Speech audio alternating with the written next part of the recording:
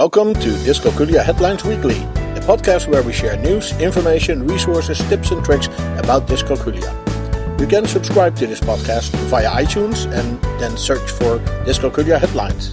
You can also find us on the web at dyscalculiaheadlines.com and then click on the podcast page.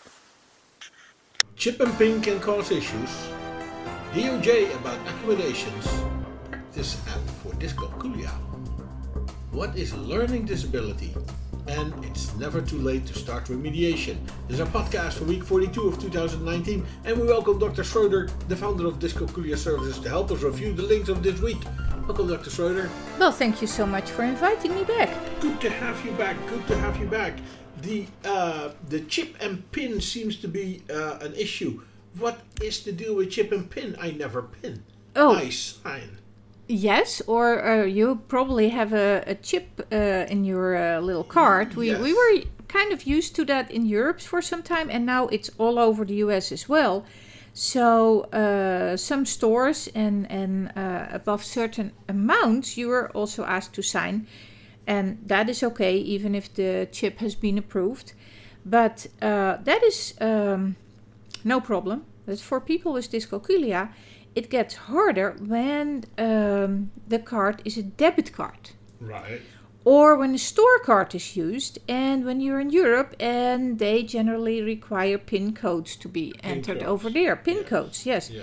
So this can cause for some people with dyscalculia, because they really have a hard time in memorizing the PIN codes, and particularly if you have maybe one or two cards, and maybe you have a phone also that needs a PIN.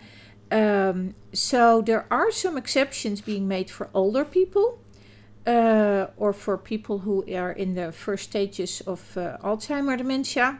Right. And they don't have to use that system. Right. But there is no exception available yet for people with learning disabilities. Okay. No. And I've heard recently at the LDA, Learning Disabilities Association of Texas, that there's also some plans to get some little tag on driver's licenses, so that when people are stopped and might talk a little bit more unarticulated, right, or cannot say the alphabet backwards like they sometimes require when you have dyslexia, that may be an issue. Oh yeah, that is an issue. Right. And I would definitely fail that one, particularly in English, as that's not my first language. But that officers can get some information about the medical or learning disability association, learning disability situation of that person, so that they don't misinterpret certain signs. But here, the chip cards can be and the pins can be an issue. Yeah. Well, here is the next link about the Department of Justice, and they talk about accommodations, and there is a video. Let's see if we can listen in for a little bit here. All right. Well, thank you all very much for joining us. My name is David Egner. I'm with the Office of Special Education Programs in the U.S. Department of Education, and I'm pleased to introduce our speakers for today, who will be presenting on the Department of Justice's technical assistance on testing accommodations for standardized exams. And with us today is Roberta Kirkendall. She is the Special Legal Counsel for the Civil Rights Division in the United States Department of Justice, and Navina Sinha, who is a trial attorney for the Civil Rights Division, also with the U.S. Department of Justice. With that. Good. So this is actually a recording of a whole presentation. I've watched it extensively. This is I never knew how much the Department of Justice was on top of these things. And that is wonderful. That's really great. I'm so happy to be able to report that. And here in that video, they very clearly explain what the rules are under the Americans with Disability Act, the ADA, and how people can easily reach someone from the Department of Justice when there is a problem with a school about the accommodations. Now, they also highlight that schools and the testing companies are not at liberty to come up with all kind of far-fetched, cumbersome procedures for high-stake testing, but that they really have to describe which accommodations and why the children are entitled to have those accommodations. Right. And this also goes for exams from trade schools, so not just high school, colleges, or even if you want to become a firefighter or so, those kind of exams that will also be covered. Yes. Yeah. Definitely to my knowledge, yes. Right. And it would certainly be an inconsistency if those would be exempt. Excluded, yeah. No, I thought they were very eager to answer all the questions. Very good presentation for everyone to watch. Definitely for the schools to watch, so that they know that the Department of Justice is looking over your shoulder. Right. So the next link, we included that. It's a little practice app, maybe useful for dyscalculia. It's a neat little gadget. The nice thing why it's included actually is because they published the code in which they have developed it on GitHub, the sort of worldwide collection of code. And so that's pretty nice. That is definitely nice, and moving toward using GitHub more, so that as many options for extra learning are available to a large number of people is obviously something that we are very happy with. So, like you said, I also played around with it for a bit. Now, not all options did work flawlessly yet, but I know codes are always being developed and adjusted, so that can still be something that they're working on. And the only thing you can do is fill out answers now for addition problems, and then hit the button with check, and that will highlight if you made an error or not. So no, at this moment it does not include explanations how to do it better. So we'll wait for the next upgrade of this little game. Version 2.0. Absolutely. We're talking with Dr. Schroeder, the founder of dyscalculiaservice.com, and we're looking at the links provided on our website, dyscalculiaheadlines.com. So our next link says, "What is learning disability?" And that is the title of a video, and we're celebrating Learning Disability Month. So let's listen in and see what the video brings us. जैसे तारे ज़मीन पे था, open this page, this line, this paragraph, this lesson. It's a long thing. So even my son, he had the same problem. Supposing I give him अच्छा ऊपर जाके इनको ये दे देना और उसको ये ले आना, so he couldn't do that. So I got used to that.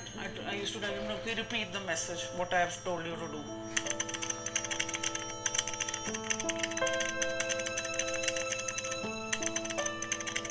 Yeah, and here they are typing that this lady was a fashion designer, fashion textile designer. My eldest son, he's and due to the experiences with her son, she became a special needs educator.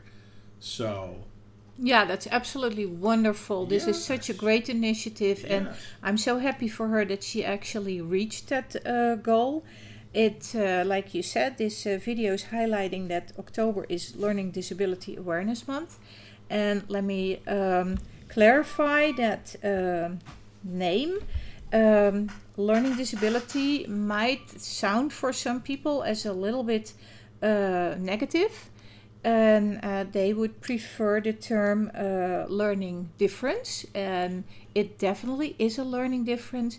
But we also, like 2 posts back, we were talking about what the Department of Justice said and what is on paper, and to get those accommodations and also remediations, it should be a diagnosed learning disability. So yes, we need to stick to the official word here. Right, and I think that the why it is then called a disability it aligns with the law, but also the disability is you have a difference, you have a learning difference, but it also handicaps you. Absolutely. In what you're endeavoring to do.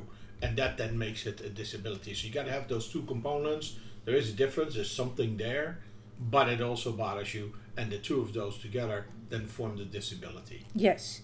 And another thing that this video highlights is that it's a global issue, and in some countries there is much more awareness than in other countries. Also being accepted in your community, that is very, with a learning disability, that is very different in different areas of the world, and obviously we hope that that will be a little bit more balanced in the future. Yes.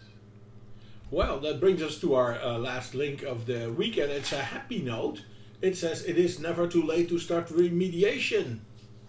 Well, that is absolutely true. Good. That is our, not only our belief, but we actually see that in our practice as we work with students of many ages. And we would hope that the dyscalculia is obviously early detected, so that student has a better chance of getting a good remediation fairly quickly. Also, the time of remediation is shorter the earlier you start. But that doesn't say that when you are an adult and you have a identified disability, so you do not just start out of the blue because you think that you might have dyslexia or dysgraphia or one of those dys words. You really need to get started with a good evaluation so that you know what you're talking about, so that you can pinpoint the intervention. And if you do that, definitely adults can also learn. Also, they are usually really motivated and they put in that extra work, and that definitely pays off. And we've seen a lot of adults making amazing progress. So the story in the posting is from a similar case where someone decides to go back to college at a later age to still get a diploma, and meanwhile has been diagnosed and gets support for her dyscalculia. And it's not only people going back to college, it's people who on a later age think, well, I never got my high school diploma and now I've got that out of the way. I want to work at that because I really want to get some completion there. Get some completion. Yes. And by having a high school diploma, that opens up way more options in the workforce also. Right. Well, thank you very much, Dr. Schroeder. Always great to have you with us. I'm looking forward to seeing you again next week.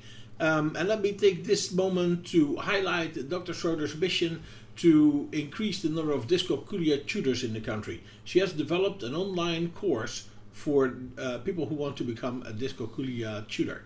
And all the information about that is at dyscalculiatutor.org. Dyscalculia Headlines Weekly is a production from dyscalculiaheadlines.com. You can find us on the web at dyscalculiaheadlines.com, and we are on Twitter at dyscalculiahead. You can also find us on Facebook. We have a board on Pinterest and on Flipboard. Search for Dyscalculia Headlines or follow the links on our webpage. You can send your questions, comments and contributions to communications@dyscalculiaheadlines.com, and we may even discuss it in one of our upcoming podcasts. We hope this was useful for you, and until next week, you can count on us.